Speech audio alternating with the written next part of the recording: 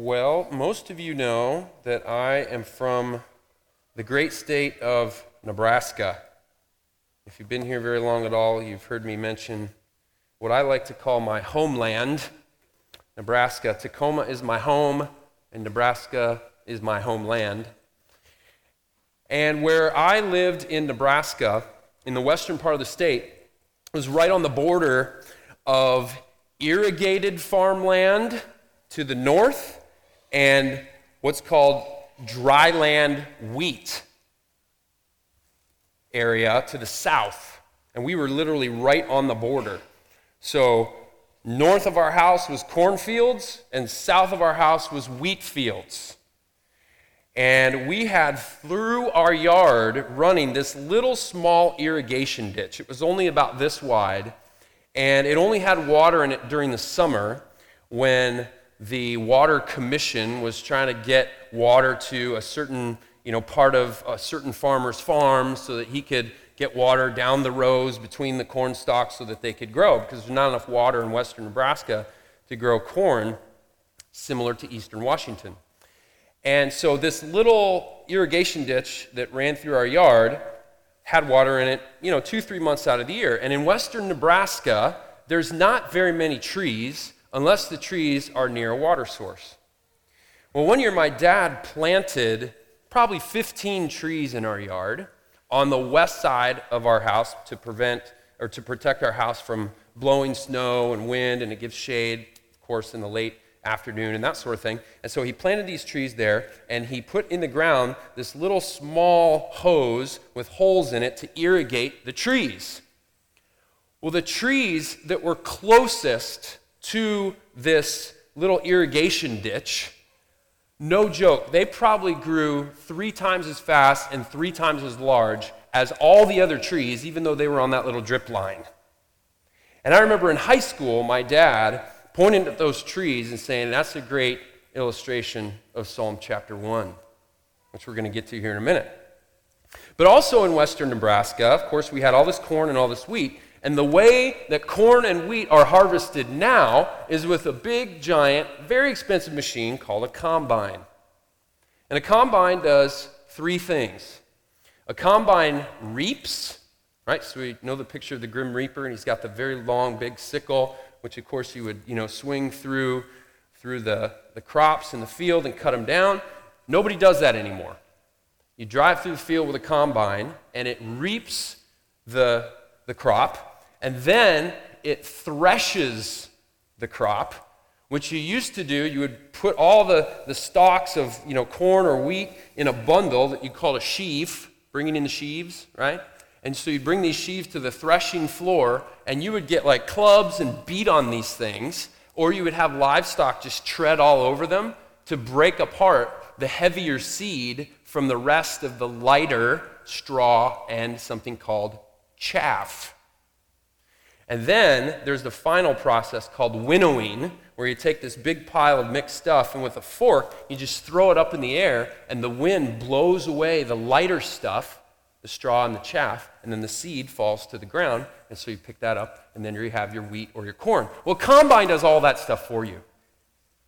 But when you're watching a combine go through the field, it has a big long arm that's shooting the seed into a truck, but it also, like out the back, is just blowing all this stuff, and that's called chaff. So growing up in western Nebraska, I had these very, very vivid pictures of a tree planted by a stream of water and how prosperous it is, and chaff. And so we find those 2 things today in Psalm chapter 1. And Psalm chapter 1 gives us a picture of the righteous and the wicked. The righteous and the wicked. This ends up being a repeated motif throughout the entire book. And basically the question that Psalm 1 is asking, and then in turn the entire book of Psalms is asking, is this: given all the opportunities and obstacles of life, okay? Given all that life has to offer, given all that you could choose to go after and pursue and try to attain, given all the opportunities of life, but also given all the obstacles of life, all the suffering, all the pain, all the turmoil, and all the brokenness of life, given all the obstacles and the opportunities, which path should you choose? That's the question. Which path should you choose? The path of the righteous or the path of the wicked? And not surprisingly, the conclusion that both Psalm 1 and the whole book of Psalms comes to is trusting God and obeying God is the best way to live. Trusting God and obeying God is the best way to live. Given all the opportunities that there are in life, given all the obstacles that there are in life, trusting God and obeying God is truly the best way to live. Now, most of you have heard that before, but I want to let you in on a little secret this morning in terms of my prayer coming into this, because as a pastor, as a teacher, as a preacher, part of the hard work is praying and saying, Holy Spirit, what do you want us to hear today? What do you want us to hear today? And so I've got a couple prayers that I want to share with you. First of all, my prayer is that if there's anybody here today who is either leaning towards the path of the wicked or fully in the path of the wicked, for all the reasons that you've chosen, you think that's the best way to live, I'm praying that today the Holy Spirit would wake you up and convict you and lead you to repentance and bring you to the other path. Jesus says there's only two paths. One is wide and easy, and the other is narrow and hard. And I'm praying that the Spirit of God would wake somebody up today and say, I'm not going to go down the path of the wicked anymore. Some of us are kind of peeking around the corner. Wow, this path is hard. I want to see what this has to offer. And the Spirit of God is saying, no, I'm going to call you today. I'm going to, by God's grace, the Spirit of God through the Word of God, I hope He convinces you that walking the way of the righteous is the best way to live. Now, there's a lot of you who are already, you're fully on board. You're like, great, that's where I'm at. What's God got for me today? Well, I think He's got this. For those of you who are on the path of the righteous, and you're fully convinced that's the best way to live. It's amazing how consistent in the Scriptures there's this theme that says, you know what? Endure, persevere, stay at it, keep with it. And here's the punchline, because it's worth it. It's worth it. And I know there's somebody here today who needed to come here and hear me say, it's worth it.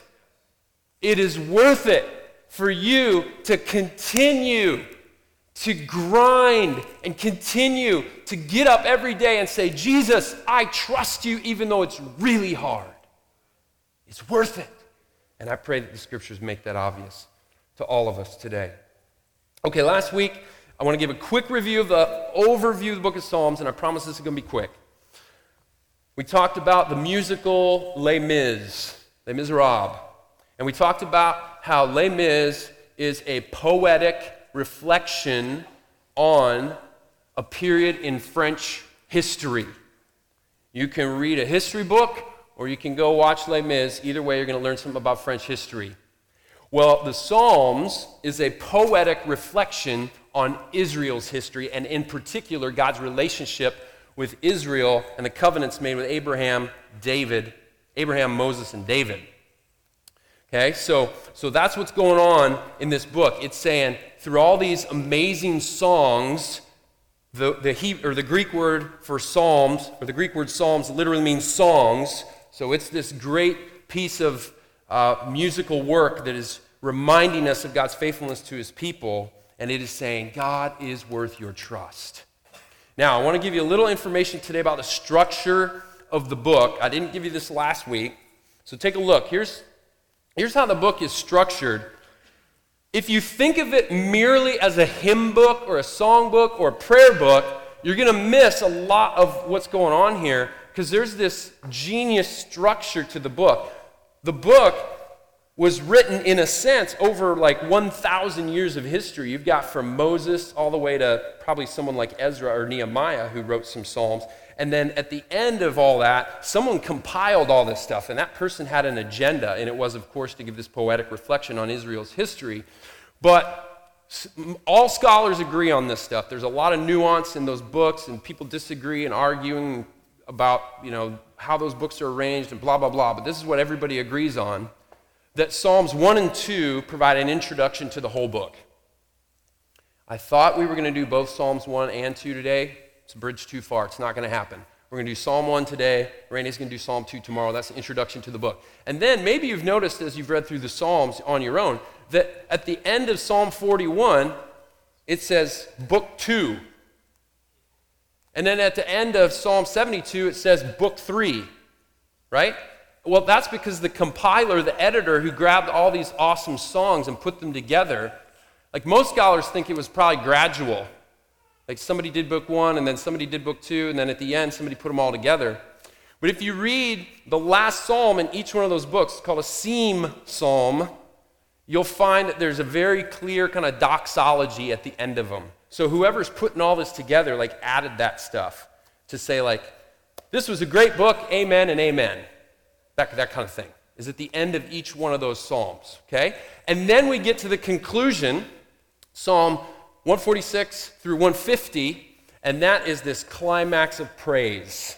This climax of praise, okay? So all that structure is what helps us understand that this big theme is that the Psalms is a poetic reflection on Israel's history and especially God's relationship with David. Real quick reminder of the themes we saw last week, and then we'll get into Psalm 1.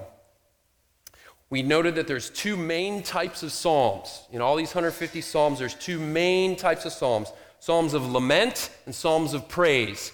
And so the book of Psalms teaches us how to pray, how to grieve before God, and it also teaches us and exhorts us and even commands us to sing and praise and shout and lift up our hands to the Lord. We're going to talk more about that authentic enthusiasm that we're hoping that the Spirit produces in us. Secondly, we said the Psalms reveal the character and nature of Yahweh, the one true God. This is a story about history, which means it's a story about God, and the main point is trust Him. And then finally, the Psalms look forward to Jesus, the Messiah King, since God made a promise to David that one of his descendants would always sit on his throne. It has this very future forward look towards Jesus Christ, the Messiah King, and the point there is hope in Him. All right, Psalm chapter 1. Megan Cornish is going to come and read Psalm chapter 1. We're purposely not going to put it on the screen because it's poetry. And poetry is meant to be listened and taken in. If you have your Bible open, you want to read along, that's awesome. But I thought, let's not put it on the screen. Megan, go ahead. Thank you. Blessed is the man who walks not in the counsel of the wicked, nor stands in the way of sinners, nor sits in the seat of scoffers. But his delight is in the law of the Lord, and on his law he meditates day and night. He is like a tree planted by streams of water that yields its fruit in its season, and its leaf does not wither. In all that he does, he prospers. The wicked are not so, but are like chaff that the wind drives away. Therefore, the wicked will not stand in the judgment, nor sinners in the congregation of the righteous. For the Lord knows the way of the righteous, but the way of the wicked will perish. Thank you, Megan, very much. So Psalm 1 introduces us to some key themes that are going to recur throughout the whole book. These are like sub-themes of the book. I just want to mention these briefly, and then we'll dive right in to the text, because keep in mind Psalms 1 and 2 provide us with this introduction to the whole thing.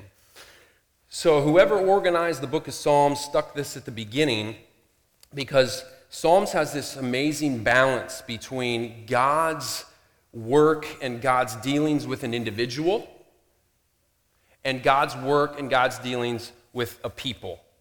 And maybe you'll recall from last fall we talked about how the Bible upholds sort of two different perspectives on the gospel. There's an individual gospel, that says, whosoever calls on the name of the Lord will be saved, right? That God knows how many hairs are on your head, and that he knit you together in your mother's womb, and that God loves you, and that Jesus died for you, and if you trust in Jesus, you will live forever. That's the individual gospel.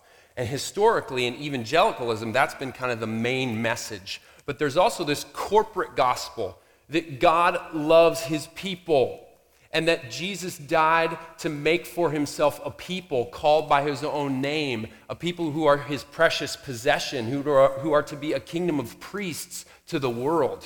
And Psalms does this amazing job of emphasizing both of those things over and over. Psalm 1, no surprises about the individual side of that. God's individual relationship with people, specifically through the covenant. Covenant's a big theme. God's justice is a big theme, and that God will protect and bless the godly, and that in the end, God is going to make all things right. Okay, so those are just some big themes that come through the book. Now, let's get into this contrast of the righteous and the wicked. I just want to show you this slide of the whole psalm here, and I color-coded it, obviously. The red is about the wicked, and the yellow is about the righteous, or the one who is blessed, just to give you a visual picture of the contrast that exists throughout the entire psalm. There's nothing in the psalm that isn't about one or the other. And it's not 100%, here's the righteous, and now here's the wicked. The contrast goes back and forth throughout the entire psalm. And in verses 1 and 2, we find this contrast between the righteous and the wicked and their posture towards God. How do the righteous and the wicked differ in their posture towards God? Well, the wicked, they walk in the way of sinners, which means they reject God's law, they reject relationship with God, they rebel against him. They say, like Frank Sinatra, I did it my way, right? They don't want to listen to God. It's that part of all of us that we still feel and we still grapple with that stands up inside of us and says, no one's going to tell me what to do. You may be sitting on the outside but standing on the inside, saying, no one's going to tell me what to do. And these people are scoffers, which means not only do they reject God, but they actually mock God. They say, God doesn't care, God doesn't know, God's not even real. There's a scoffing against God. And in contrast to that is the righteous, who doesn't fall prey to that, but instead delights in the law of the Lord. And on his law, he meditates day and night. What the psalmist is really trying to show us here is there's a very different heart posture. Okay, this is not merely about behavior. This is not that bad people do bad things and good people do good things.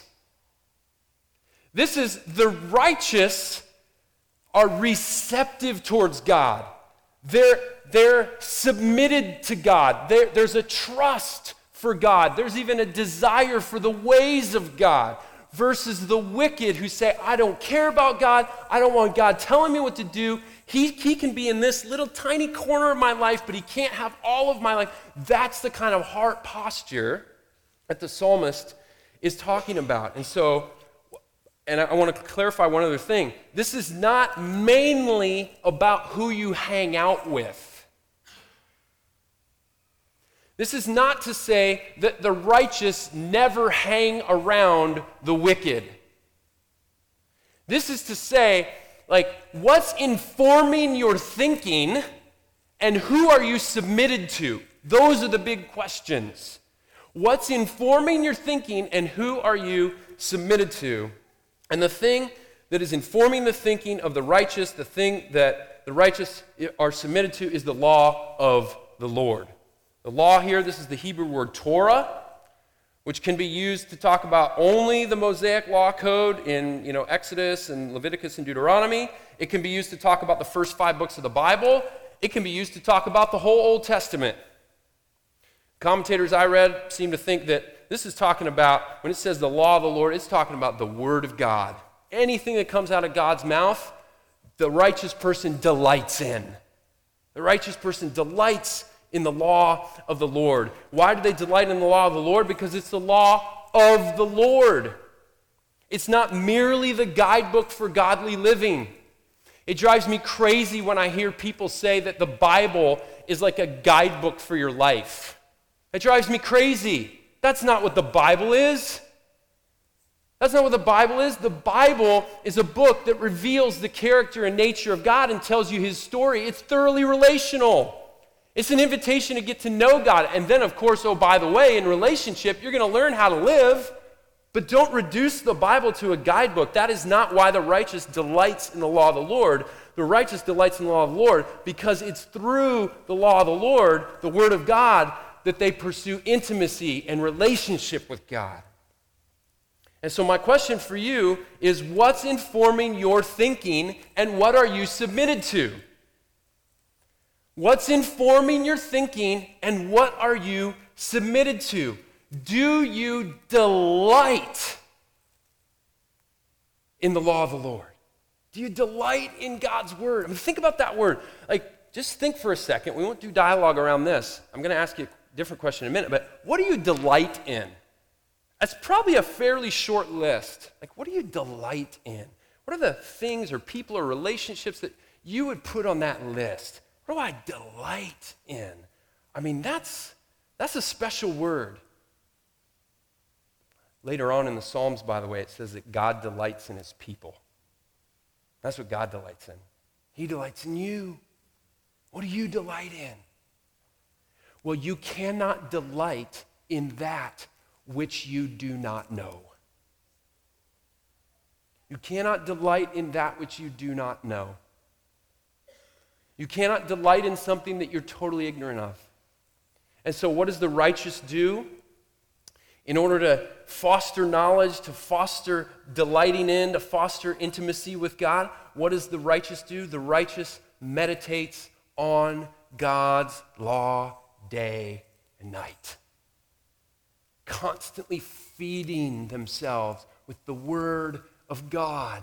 Why? Because to delight in God's word is to delight in God. As long as we're seeing it as a relational book, a relational story. So I would love to hear, because I know there's a lot of folks in this room who do delight in the law of the Lord. And it works itself out in your life. We get one little picture here of how that can work itself out. Meditate on his law day and night. But I would love to hear from some of you, what are some ways that you have delighted in the law of the Lord? What are some ways you have delighted in the law of the Lord? So Chris has had a little more time on her hands because she's retired and set some goals for how she wanted to use her time, ways she wanted to grow, want to read her Bible and pray more. And she put it in terms of priority at the beginning, top of the list, and the beginning of the day. And so that's a great way to delight in the law of the Lord. What else? Don't be afraid to brag on God's grace in your life. Okay? Done. Great. So seeing how the Spirit of God shows us the relevance of his word day to day in different relationships that we're in, how it can craft our prayers. Okay, good. What else? What are some ways you've delighted in the law of the Lord? So part of the way we delight in the law of the Lord is by observing the fruit that God's word produces in our lives when we respond to the Spirit's conviction and we walk in obedience, and then we see the fruit of that in our lives and in our relationships, and we go, oh, that's because of God's word and how it's shaping me and playing itself out in my life. That actually makes me delight more in the law of the Lord. Rachel makes things in response to the word of God, or makes things that help her meditate more on the word of God, or in response to the teaching of the word of God, making things that other people can enjoy, to love and serve them. That's a great way to delight in the law of the Lord. So you can delight in God's word together with another person in whom you delight. So find someone whom you delight in, who also delights in the law of the Lord, and then together you experience the Word of God, and both of your delights will increase for God's Word and for each other. Okay? So that's another great example. I'm just going to share one. And by the way, I wanted to do this because I could have shared a few things, ways I delight in the law of the Lord, but I thought we got a room full of people who love Jesus and love God's Word, and I just thought some good ideas would get shared out there among you. So thank you, those of you who shared those things. That's a good way for us to kind of minister to one another and encourage one another and spur one another on towards love and good deeds. One of my favorites that I've talked about a lot before is scripture memorization. I call it the 3x5 gospel. You get a 3x5 card, and you pick your verse or your 2 verses or your 3 verses, and you write it on your 3x5 card, and you keep it wherever you keep your toothbrush. And then when you're brushing your teeth, hopefully 2 times a day. I don't work for a dentist. It's just good self-care. I'm guessing you're not already using your toothbrushing time in a very strategic way. If you are, please keep doing that. But if you're not, you're probably thinking about whatever you're going to do. Or reading something, maybe you got your phone in your hand. Just get a 3x5 card in front of your face and read it over and over and over again. Meditate on it, chew on it while you're brushing your teeth. I promise you, in a week, you'll have it. Maybe 2 weeks. I'm getting a little older. It's taking me a little longer. My 40-year-old brain doesn't work like my 24-year-old brain did. But that is an amazing way to delight in the law of the Lord. I cannot tell you how often, like at night, bedtime, brushing my teeth, the Word of God, it lifts my spirit. It lifts my soul. That is the best way to end the day, honestly. A little bit of meditation on the Word of God. Your head will hit the pillow lighter than it was 5 minutes ago. Okay, so what we're talking about here is this abiding practice of reading the Scriptures. Reading the Scriptures, delighting in the law of the Lord, meditating on God's Word, memorizing God's Word is how we foster intimacy with Jesus Christ. It's absolutely indispensable. It's totally key. And guess what? If you have the Spirit of God in you, submitting to God and His Word is actually what you want to do. It's what you want to do. So I want to encourage you, if you have the Spirit of God, just give in to your deepest desires. Because your deepest desires are good. And many of us who grew up in church are still stuck on Jeremiah's verse about the heart being desperately wicked and evil above all things. But you have a new heart that God gave you. And that new heart wants to sing the Scriptures and rip the pages out and eat them. That's what the Spirit of God wants to do. So I want to encourage you, feed that desire. Feed that desire. You want to obey and trust God because you have the Spirit in you. That's what you want to do. Now, real quick, how does this impact our life on mission? Because of what it says about don't walk with the wicked and stand with the sinners and sit with the scoffers. Listen, we always have to interpret the Bible in light of the whole Bible. If I pick out one verse and say, hey, the Bible says this, I can end up doing some really crazy things. And saying some crazy things are right and some crazy things are wrong. You just end up in a weird spot if you just pull one little verse out, okay? So you always have to interpret it in the light of the whole. And what does the whole Bible say? Love your enemies, love your neighbor, conduct yourselves with wisdom toward outsiders. So this is not promoting isolation or never hanging out with people who don't know Jesus or people who are on a path of destruction. But what it does mean is this. You delight in the Lord, and then you enter into the world with a mindset and a heart that is fixed on delighting in Jesus Christ. So basically, you got to make your decision about how you're going to engage with all the people around you. Because if you don't, now we're back to the first question, what's informing your thinking and who are you submitted to?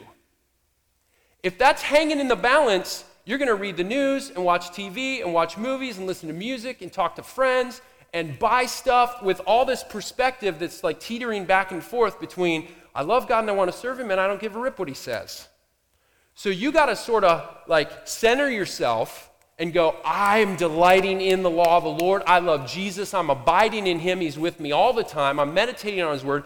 Now I can engage in these relationships. And guess what that's going to do? Like, you're abiding in Jesus, you're delighting in the law of the Lord, it's going to spill out. It'll have to spill out, which is exactly what missionaries are designed to do. You take what you've got, the very presence of Jesus and your love for him, and you enter into a culture, and it just spills out. And it spills out with love, and it spills out with patience, and it spills out with kindness, and tons of grace, not judgment and calling people out on all their stuff all the time, okay?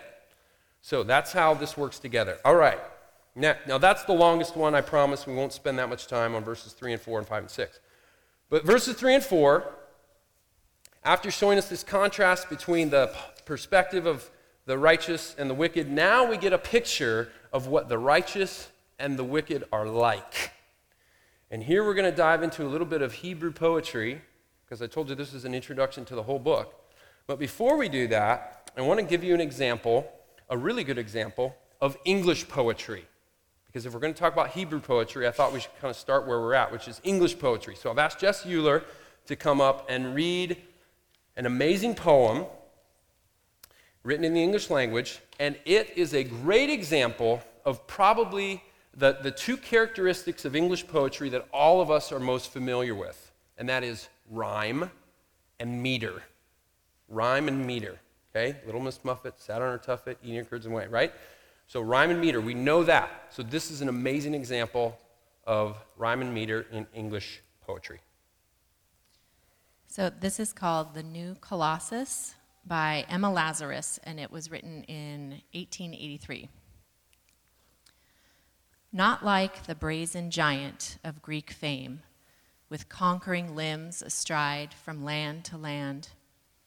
Here at our sea-washed sunset gates shall stand a mighty woman with a torch, whose flame is the imprisoned lightning, and her name, Mother of Exiles. From her beacon hand glows worldwide welcome. Her mild eyes command the air-bridged harbor that twin cities frame. Keep, ancient lands, your storied pomp, cries she with silent lips. Give me your tired, your poor, your huddled masses yearning to breathe free, the wretched refuse of your teeming shore. Send these, the homeless, tempest-tossed to me. I lift my lamp beside the golden door. Wow. Thank you, Jess. I literally get chills hearing that. That poem, I believe, reflects what we have come to call the foreign policy of the kingdom of God, which is for God to love the world. And that poem, of course, is from the Statue of Liberty. It was written for the Statue of Liberty back in 1883. And I thought it was a great example of rhyme and meter, and also, I think, a timely reminder of God's heart for the nations, which regardless of who our president is, who our Secretary of State is, regardless of whether it's 2018, 2008, 1998, or 1988, the Church of Jesus Christ lives under the foreign policy of the kingdom of God, which says, we love whoever is here, however they got here, and we want to tell them about Jesus Christ. Because God so loved the world that he gave his only son, and God sent his followers to go and make disciples of all the nations. And if the nations are here, our job is to make disciples with grace and love. So, Hebrew poetry is very different from English poetry. Even in Hebrew, it doesn't rhyme, though occasionally you might find a little play on words. I want to talk about a few different elements of Hebrew poetry here as we look at verses 3 and 4, which contrast what the righteous are like and what the wicked are like. So we've got a picture of the psalm here again. Well, not a picture, but the whole psalm shown here. And what is going on here in this is, this is called, the way this psalm is structured, it's called a chiasm. A chiasm. And the point of a chiasm, well, the way you see a chiasm is you've got similar stuff going on at the top and at the bottom. So you see at the top, you've got the way of sinners and the seat of scoffers. And then very similar ideas at the bottom, the congregation of the righteous and the way of the wicked. Okay, so very similar ideas. And then you've got this idea of standing, and then the very same idea down here. Okay? So when you see those similar ideas at the top and bottom, what it's doing is it's like an arrow pointing to the middle, saying what's going on in the middle is really the most important part. This is a chiastic structure. It's throughout all the Psalms. Not every single Psalm, but throughout the whole book. So it's highlighting this middle portion, saying this is what the righteous and the wicked are like. Okay, another Hebrew poetry element is called parallelism. Okay? Let's see the next slide here. Parallelism. Look up at verses 1 and 2. Blessed is the man who walks not in the counsel of the wicked, nor stands in the way of sinners, nor sits in the seat of scoffers. He's not trying to say those are three different things. He's actually saying it's the same idea. And so this is called synonymous parallelism, where they basically say the same thing over and over again, which, what do you suppose that means? Emphasis. When you repeat an idea over and over in different ways, it's for emphasis. Okay? Here's another one in the middle. He's like a tree planted by streams of water that yields its fruit in its season, and its leaf does not wither. You're not supposed to really dig into those two separate ideas. It's kind of the same thing over and over again. Okay, then the last one is one we're familiar with. It's an element of Hebrew poetry called simile. Simile. And simile uses the word like or as to compare two things. So, what are the righteous like? What does the text say? Like a tree planted by streams of water. We have a picture, I think, of a tree planted by a stream of water. This is not my backyard in Nebraska, just to be clear. It's not nearly that nice. He's like a tree planted by streams of water that yields its fruit in its season, and its leaf does not wither, and in all that he does, he prospers. What an amazing picture, right? Of the blessedness of trusting God and submitting to God and obeying God. Who doesn't want to be like a tree planted by a stream of water, bearing fruit in its season? I don't know a person who would say, I don't want to be that. I don't want to be like that. Especially when you consider the other thing that the wicked are like, which is chaff. Okay? So here's a picture of a woman winnowing. Okay, so this has already been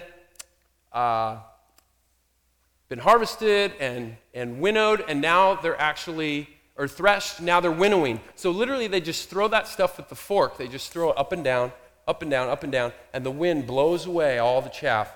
And what's chaff? It's useless, and it has no value. That's what it's saying. It's just kind of a sting, but in the end, God's saying the life that the wicked lives, it doesn't amount to anything. It adds up to nothing. I think we have one more picture. And here's the difference between wheat and chaff. You've probably heard that phrase, separate the wheat from the chaff. And there's some wheat on the bottom and chaff on the top, which the wind blows away. Matthew chapter 3, 11 and 12, Jesus uses this very same metaphor, or actually John the Baptist. I baptize you with water for repentance, but he who is coming after me is mightier than I, whose sandals I'm not worthy to carry. He will baptize you with the Holy Spirit and fire. His winnowing fork is in his hand.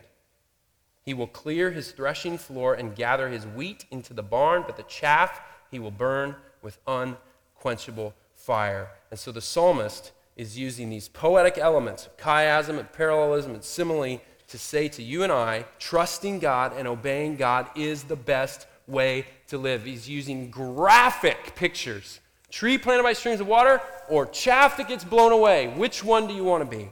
And then finally, verse 5 and 6, we have the outcome of their life. The outcome for the righteous, according to the psalm, is blessing, prosperity, and life.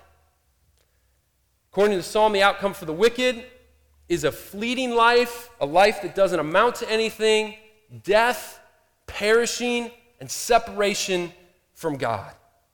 I was reminded of Proverbs 14:12 that says, there is a way that seems right to a man, but its end is the way of death. John 3:16, for God so loved the world, he gave his only son, whosoever believes in him will not perish, but have everlasting life. There's the contrast again between perishing and life. And the psalmist is going back, I think, to Deuteronomy chapter 28, where Moses holds up the law and he says, look, if you obey, you will be blessed. And he rattles off this long list. I mean, it's literally down to like, your cows are going to have lots of calves. And your kneading bowl is always going to be filled with dough. And your olive tree is going to produce lots of olives. It's super specific. And then he flips it and he says, if you disobey, all these curses are going to come on you. Blessing and curse. And the list of curses is just as specific, and it's about 3 times as long. And I think the psalmist is going back and he's saying, look, remember what Moses said. If you obey, here's what's going to come on you because you're my people and we entered into this covenant. And if you don't, here's what's going to come on you. What's crazy about this is that God's people, because of the Abrahamic covenant, they were in an unconditional relationship with God. God promised to bless his people in the Abrahamic covenant regardless of whether they obeyed or not. And so in Genesis, we see God's people go from 75 to over 1 million, not because of their obedience, but because God made an unconditional promise to bless them and to bring them into relationship. What the Mosaic covenant was about was like, it was very conditional. If you do this, then I'll do that.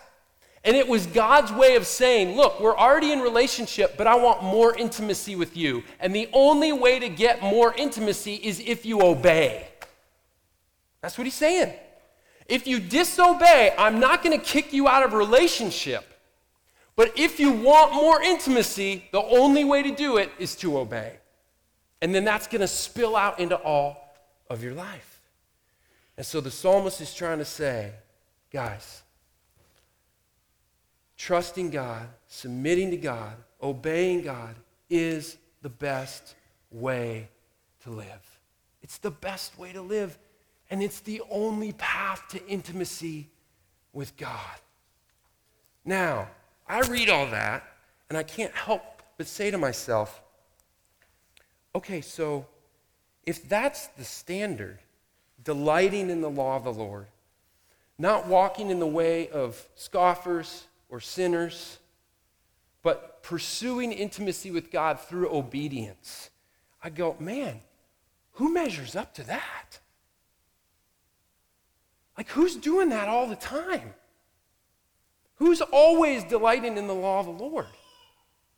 Who's always obeying God and pursuing intimacy with God and not getting taken off into the ditch? Certainly not me.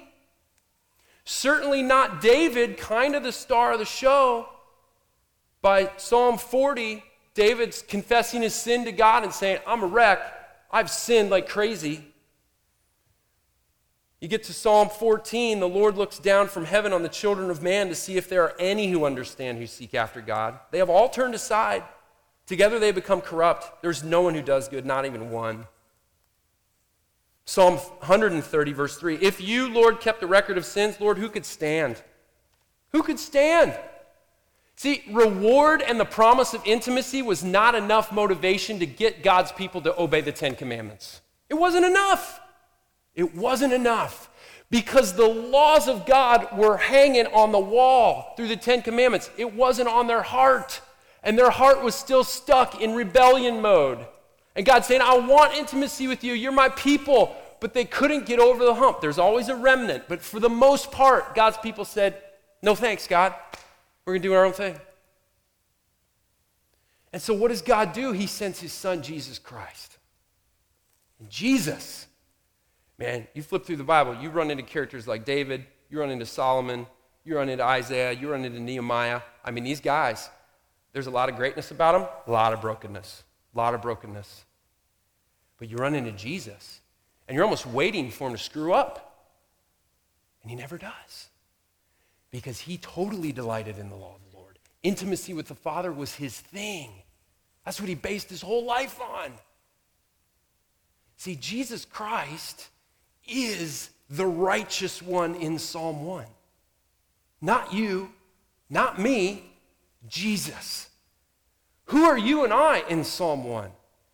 Mainly, apart from Jesus, we're stuck on the wicked path. Jesus comes, he's the righteous one, but he gets treated like a wicked one. In fact, the Bible says he became sin. I don't think it's just stretched to say he became wicked. So you and I, the actual wicked ones, could become righteous.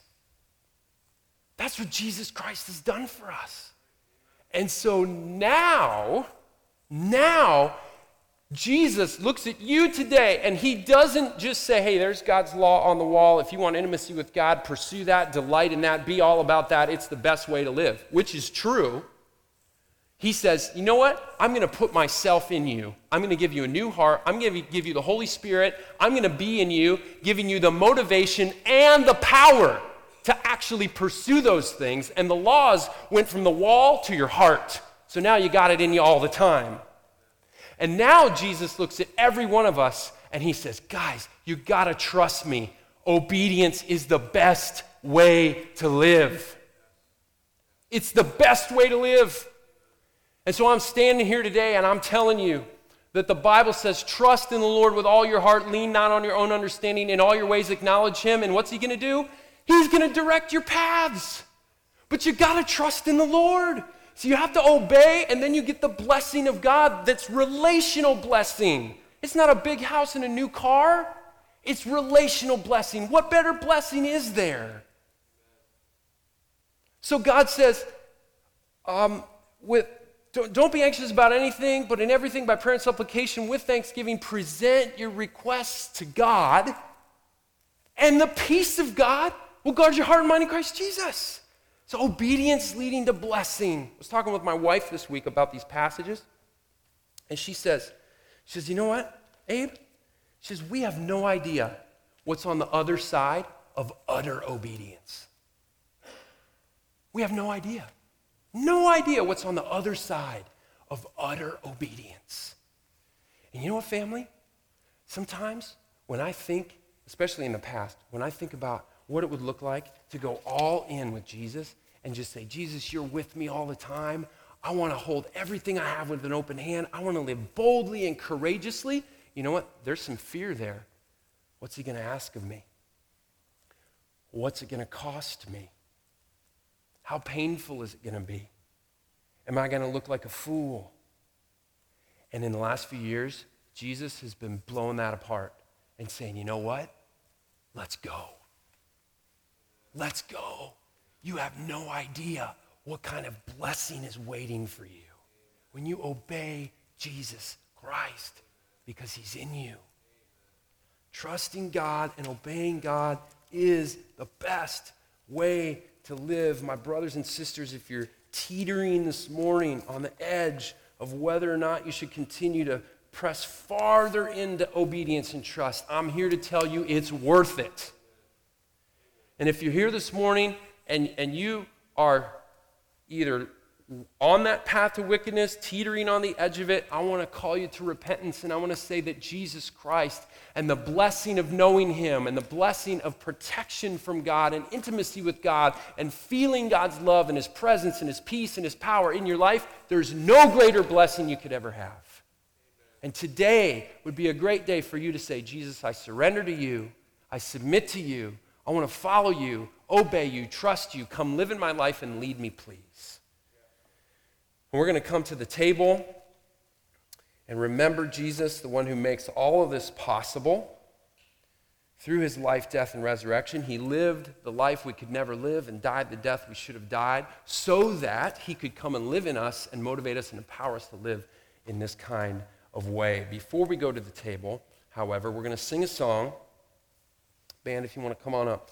We're going to sing a song, and during this song, you're going to have a couple options as to how to engage it. You can stay right where you're at, you can sing, or listen, not sing. If you want to, that's fine. I would encourage all of us, as many as are led by the Spirit right now to do this, at the very least, ask yourself, is there anything in my heart that is hindering me from total trust and obedience in God? And you know what? He loves you right where you're at. He knows right where you're at. He's not mad or disappointed, but he does want to woo you towards greater intimacy and trust with him. That's what he wants to do. So just go, man, is he calling me further up and further in? Is that what he's doing in me right now? If there's some of you who want to pray with somebody about that because there's some kind of response that you feel God's leading you to, like, man, I want to say again, I'm committed to Jesus. I've been teetering on the edge. I need help. Or if you say, I don't even believe in Jesus, but I want to, there's going to be a few of us out on the edges here ready to pray.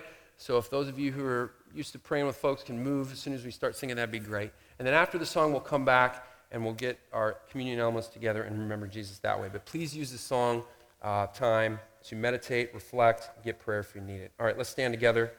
Jesus, thank you that you are the righteous one who lived the life we can never live. You're the one who delights in the law of the Lord. You're the one who prospers in all of your ways. You're the one whose leaf never withers. And I'm so grateful that now, through the good news of the gospel, you can come and live inside of us. I thank you for the new covenant.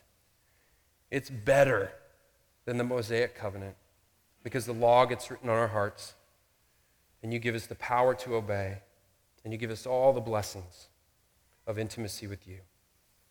So speak to us now, Holy Spirit. Move us to get prayer if we need prayer. Don't let fear stop us. Move in these moments in Jesus' name. Amen.